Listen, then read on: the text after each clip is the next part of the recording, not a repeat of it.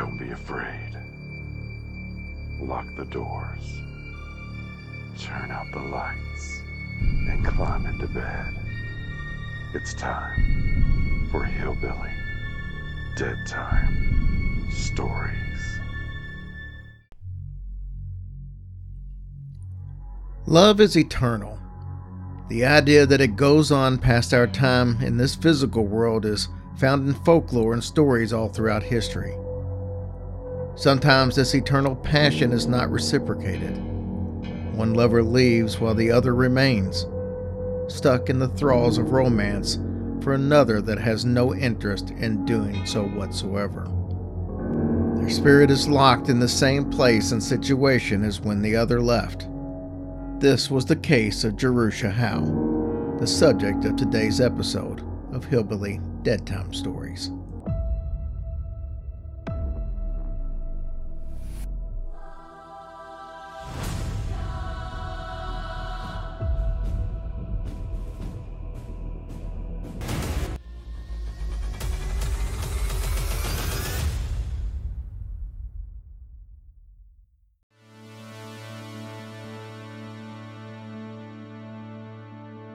According to legend, Jerusha Howe waits for the return of her one true love, a British sailor who may or may not have already been married. For 44 years she awaited his return, entertaining herself with her innate musical abilities as something still heard today. But her lover never returned to Sudbury, Massachusetts, where the Longfellow's Wayside Inn still remains. Her spirit appears to many guests inside room number 9, where she would have spent most of her time in life. Her apparition has been seen by many. Guests report feeling her at the foot of their beds, often awoken by her touch. The power of love and the hold over all of us, for some, is greater than others.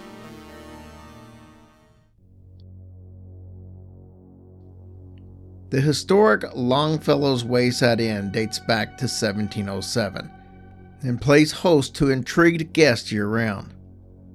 Originally, it was a small 2-bedroom house for David and Hepzibah Howe, early English settlers to the area. They had occupied land previously inhabited by the Nimpoch, the native people to the region. By 1716, David Howe had acquired a license to run a house of entrepreneur, and as such continued his father's legacy. John Howe had been an innkeeper in the area before David built the historic building, running the Black Horse in Marlborough.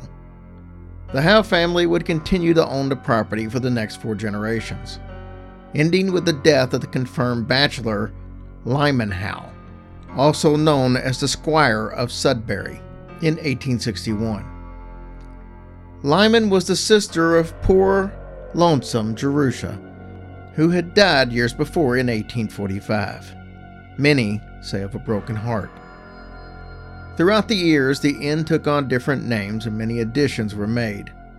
Colonel Ezekiel Howe renamed it the Red Horse Inn and was used as a meeting place for soldiers during the Revolutionary War. Colonel Howe also added the back parlor, the west kitchen, and the upper bedroom where it is said that Jerusha resided. In 1796, the name was changed to the Wilkerson's Tavern by Adam Howe. So where does the name Longfellow's Wayside Inn come into play? Well, in 1862, famed author Henry Wadsworth Longfellow took a long stay at the inn during the Civil War. He wrote Tales of the Wayside Inn in 1863 in the parlor room. Due to the poor condition of the building, he wrote a fairly sketchy review of it in his novel, but it brought fame to the old inn. In 1897, Edward Lemon purchased it and changed the name to Longfellow's Wayside Inn due to the story. Henry Ford purchased the building in 1923, renovating it and bringing other buildings dating from that time period onto the property. It became a home of orphan teenagers, in addition to being an inn during this time period.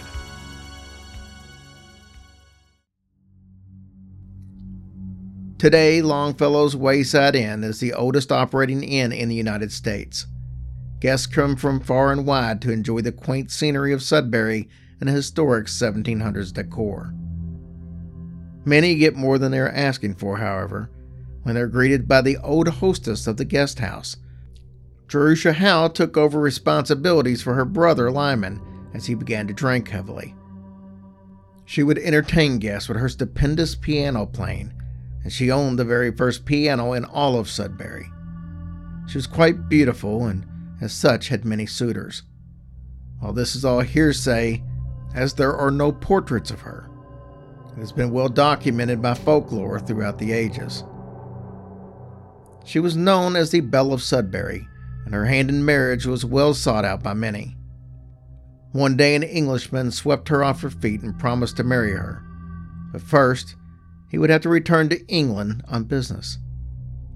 He would be back and said that the two would start a family together. Poor Jerusha waited. She waited for many years, but the Englishman never returned. Little is known about him, including his name, and as such there is no indication of where he went. However, Jerusha kept a diary, and 2 short entries indicate a heartbreak. But Jerusha died alone and young at the age of 44 in 1845. Many believe it was a broken heart. As the inn passed hands and the years went on, many guests began to see her spirit, often appearing in room 9 and sometimes room 4. Her spirit, still lonesome, often cuddles up to the male guest in the middle of the night. Many guests have seen strange lights in the parlor and in their bedrooms. Most chillingly, the sound of her piano can be heard reverberating through the old hallways.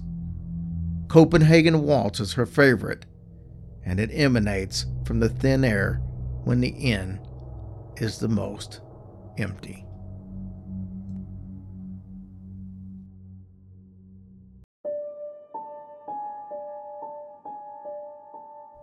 In an ode to her diary, many guests kept detailed records of the sightings of her, leaving their notes in the nooks and crannies of the hotels for others to find. Her perfume is smelt wafting throughout the hotel and has been for quite some time. She is not limited to her old bedroom and has been seen in the parlor, leaning on the fireplace in a blue dress, welcoming guests into the inn. Her hospitality lives on into the afterlife along with her broken heart. She seems to be a friendly spirit and desires company.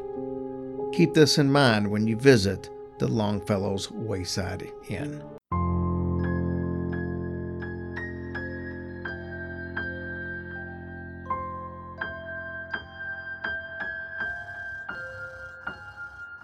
Hush, little baby, don't say a word. Daddy has to fight off a zombie herd. And once that zombie herd is dead, Daddy has to hack off the devil's head. And if that devil's head gets hacked, Daddy has to hunt down a werewolf pack. And when that werewolf pack goes down, Daddy has to slaughter an evil clown. And after the evil clown is killed, Daddy has to take on a vampire guild.